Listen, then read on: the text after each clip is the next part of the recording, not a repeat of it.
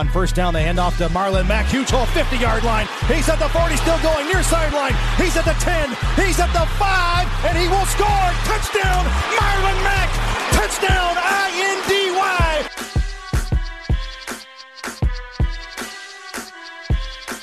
And again, it's picked off. It's Darius Leonard. Leonard with a second INT, and he's streaking down the near sideline. He's at the 40. He's at the 30. He's at the 20. He's going to go. A pick six for the Maniac. Horseshoe is back, baby. The horseshoe is back. Welcome back to another episode of the Bring the Juice podcast. I am your host, Cody Felger, alongside Derek Larger, and we are continuing in our look at the Colts position groups and how they stack up compared to the other 31 teams in the league. We've already looked at the entire offense, so if you have not yet, be sure to go back and look at all those episodes. We break it down by position. And so, Derek, how we did the offensive line in the last episode is kind of how I want to do the defensive line. I want to look at, yes, there's multiple positions within that group, but I just kind of want to clump them all together. And so the way we're going to do it today is we are going to look at the defensive ends, the defensive tackles, and then some of those guys that we call kind of tweeners, right? The guys that have played both defensive end and defensive tackle, and we think have the potential to do both this next season. So we'll start with the most obvious defensive end, the one that's most well known, that being Justin Houston. He was acquired last year via free agency after spending his entire career with the Kansas City Chiefs. Last year, he played all 16 games. It was the first time he had done that since 2014.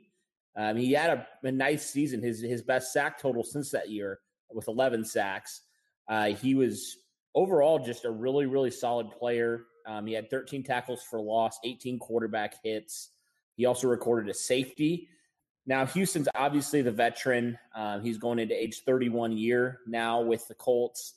Derek, give me your thoughts on Justin Houston and his presence on this defensive line, what it means for this line and you know, beyond his production, just kind of the leader that he provides for this group.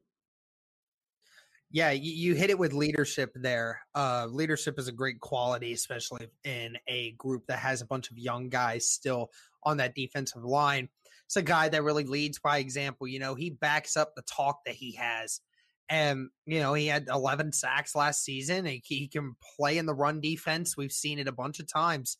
This is a guy who's a really good overall competitive defensive end while still being older, still plays the game the way you want him to. So I really like Justin Houston. I like the leadership he provides. His production is there. He really does make it. He's certainly not one of the most explosive guys out there, but consistency-wise, he definitely makes plays, and I'm excited to see him going forward with this. And then we'll look at some of the other defensive ends. Some of the younger guys, some high picks the last couple years. The first one that we'll start with, Kemoko Turay. Now, Turay was really having a great start to the year last year. Through the first 5 games of the season, he had a sack and a half, 5 quarterback hits, 8 hurries. And I feel like those stats alone don't really tell how effective Kemoko Turay was last year to start the year. I mean, he really, and Pro Football Focus even ranked him as the second with edge defenders in terms of pass rush grade. And he also recorded a 22.9% pressure rate, which was good for second best in the league as well. Now, unfortunately, he got injured in that Kansas City game with an ankle injury that forced him to miss the rest of the season. But Turay showed noticeable improvements from year 1 to year 2.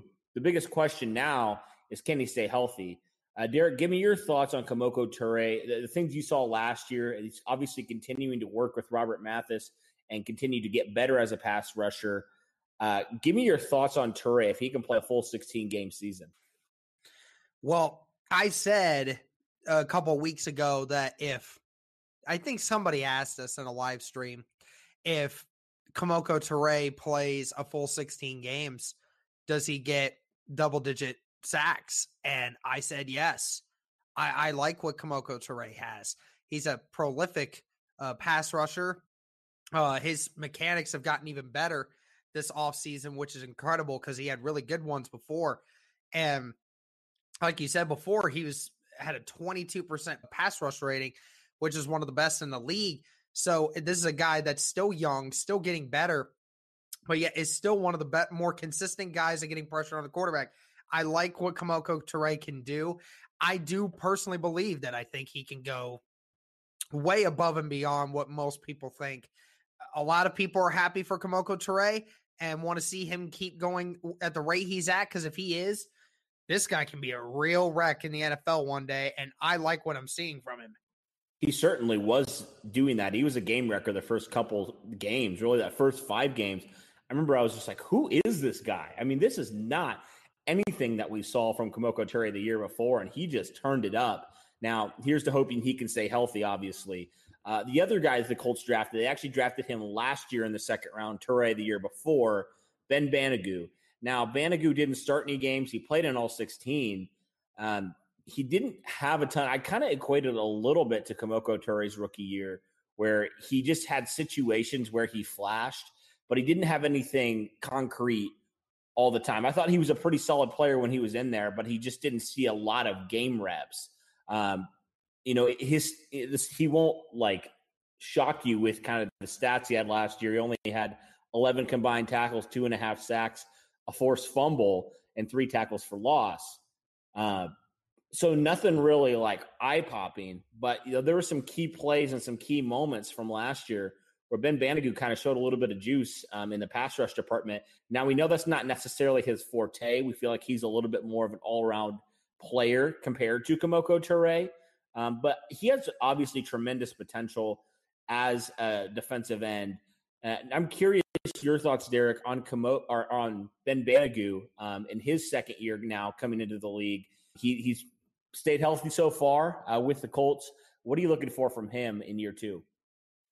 Yeah, Ben Banogu is certainly a guy that, like you said, it's one of those guys that, you see him in multiple different ways. He's just kind of, put into different packages and things like that. So you kind of get him in different stages, and who knows how much more of him we're going to get to see this year. Maybe we do see more of him to try to preserve Justin Houston a little more. And, because we obviously upgraded our defensive tackle, but we didn't necessarily do a ton for the defensive end group because we're pretty confident in who we potentially have.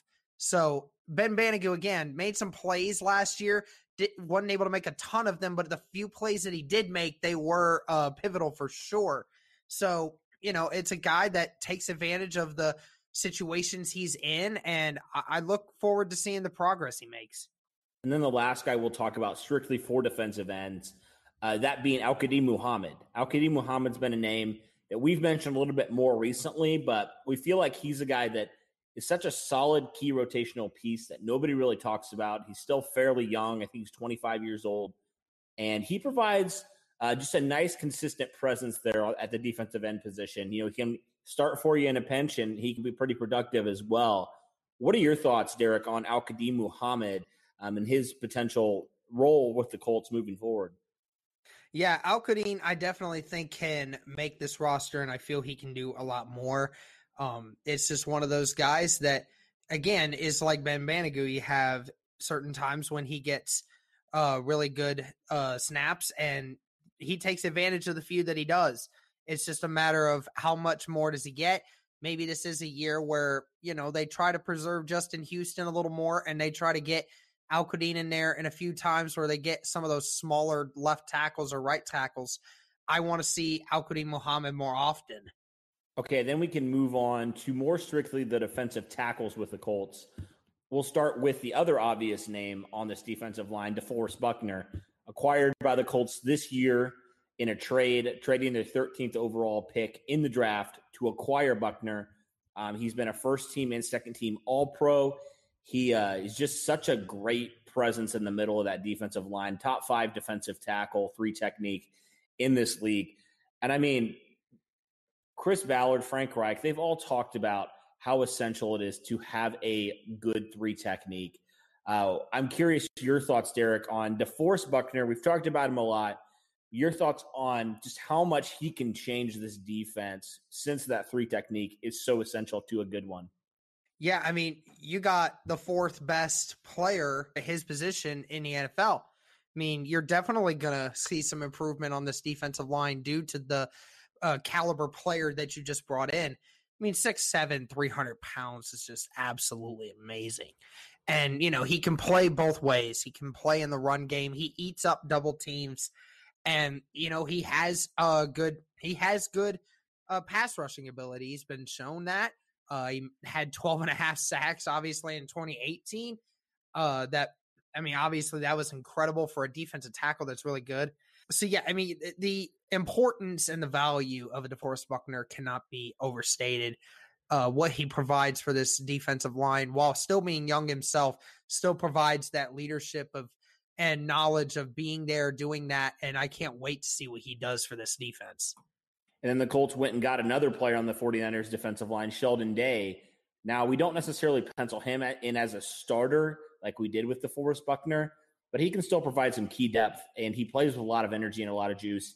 He's only 6'1", but he's 285, so he's got decent size for a defensive tackle, one technique, nose tackle type of player. What are your thoughts on Sheldon Day and what he can provide in terms of depth and potentially being a starter if need be? Again, another player that, provides a lot of juice, basically. He brings the juice. He just has a nitty-gritty play style, and he just eats up tackles, and he just plays hard off the line. And, his mechanics are not amazing like anyone else's, but he's got a lot of power. He's got a good size. I really like what he can provide for a depth piece for this defensive tackle position. And then we got to go to the other big man, Big Grover Stewart out of Albany State. He didn't do a whole lot in his first 2 years with Indianapolis. This last year, though, he got a lot more playing time. Obviously, Margus Hunt being benched was a big reason why, but he had 27 total tackles, 3 sacks, a pass defended, was really a good key cog in the running game and stopping the run. And we think he's only going to improve. He's still a very young player at this point in his career. He's only 26 years old, and he's going to turn 27 here in a couple months. What are your thoughts, Derek, on Grover Stewart and kind of the ascension we've seen for him from when he was drafted to now where he is now? I really like the improvement from Grover Stewart as a guy that definitely has opened some eyes in the Colts community. His numbers have not been amazing, but they have been improving since he was drafted. And, he's become one of the few bright spots on this defensive tackle position over the last few years. Obviously, in 2018, Danico Autry led that group. But, in 2019, Danico Autry mainly took a step back, and Grover Stewart had to fill that hole. And like I said, again, the stats don't show it, but Grover Stewart's impact and what he provides in the run game and in the passing game, it cannot be overstated. He, again, eats double teams so well. And I am, like many Colts fans, are super, super excited to see what Grover Stewart can provide for this team going forward, being that he's so young. And, he's going to be asking for a contract here soon.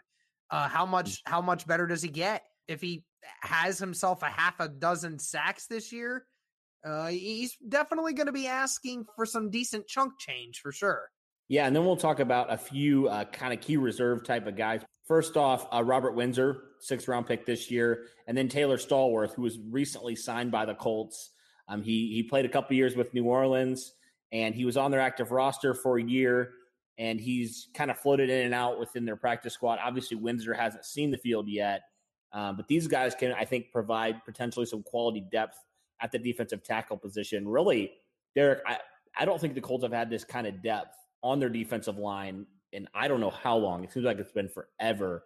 But what do you think both these guys can kind of provide? If one of these or both of these guys somehow make the final 53-man roster, what do you think they bring in terms of just depth purposes and just some production potentially? Well, obviously for Windsor, and I think for all these guys, it's just one of those things that you're using them mainly for depth, obviously, but what they provide you is basically effort. You can respect that, and you can understand where you come from when it comes to that kind of attitude. When you have the motivation to want to play and get better, and your effort outmatches people, sometimes that works in your favor. And that's what I really like about Windsor, and hopefully he makes this roster. But again, like you said, depth this year is really nice for the Colts right now. And it's a good problem to have, something we wish we would have had over the last 10 years, really. Seriously, that would have been really nice. We'll talk about the other two guys that I kind of label as tweeners a little bit. They played a little bit of both positions. It's kind of unclear at this point which position they're going to primarily play. We'll start first with the guy who has had a little bit more game action, Denico Autry, a year removed from almost having double-digit sacks. Obviously, he took a big step back in terms of production in that standpoint this last season. Now, with the Colts adding DeForest Buckner, Autry kind of can play wherever. And then obviously Tyquan Lewis, who was a second-round pick in 2018 in that historic draft. I mean, he's been the least productive out of any of those second-round picks. But he's still got some potential, and I think this is really a critical year for him and a really critical training camp for him. I actually just put up a video not too long ago. He was my number one guy that I thought this is the biggest year for him. He has to have a fantastic training camp, or he may not have a home with Indianapolis this season. I mean, I really think it's come to that point where the production has not even come anywhere close to the pedigree and where he was drafted. Derek, I'm curious because you know Tyquan Lewis very well, and we've obviously seen Denico Autry for a couple of years. Talk to me about what these guys can provide, because maybe one or both of these guys could be vying for that other defensive end position. Denico Autry definitely has some upside. With DeForest Buckner being on the opposite side, he's going to demand a lot more of attention. Denico Autry definitely has the advantage this year of possibly facing a lot more one-on-ones, whether that's on the edge or in the middle. And, Denico Autry's never really been a great run stopper. We know that. But, I could see the possibility of him getting time at both positions, to be honest. If you want him in obvious pass downs, that is something that he could potentially do. And you're right with Tyquan Lewis. He's one of those guys that has to have a good year. He has to start out now. If he doesn't, his spot on this roster can definitely be taken really fast.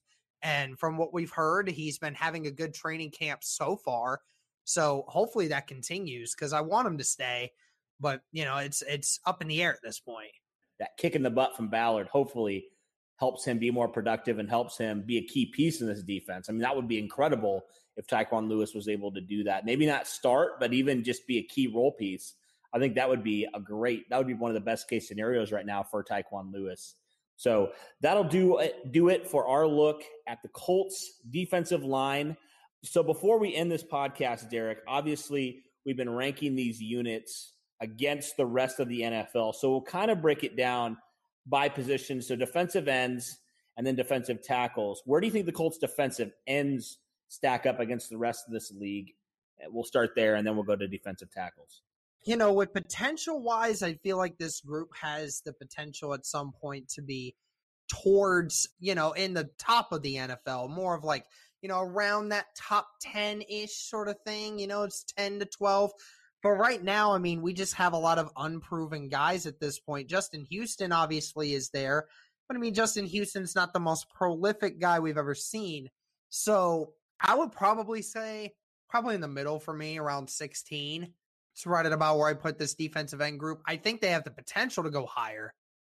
But right now, as it stands, without seeing what we've seen, I think it's right in the middle of the pack for me. Until proven otherwise, I can't put them in the top half of the league. I mean, we saw so many instances last year where the Colts just could not get pressure. I know there's been a lot of talk about that defensive interior, but I mean, there wasn't a whole lot of pressure from outside of Justin Houston last year from the defensive end position.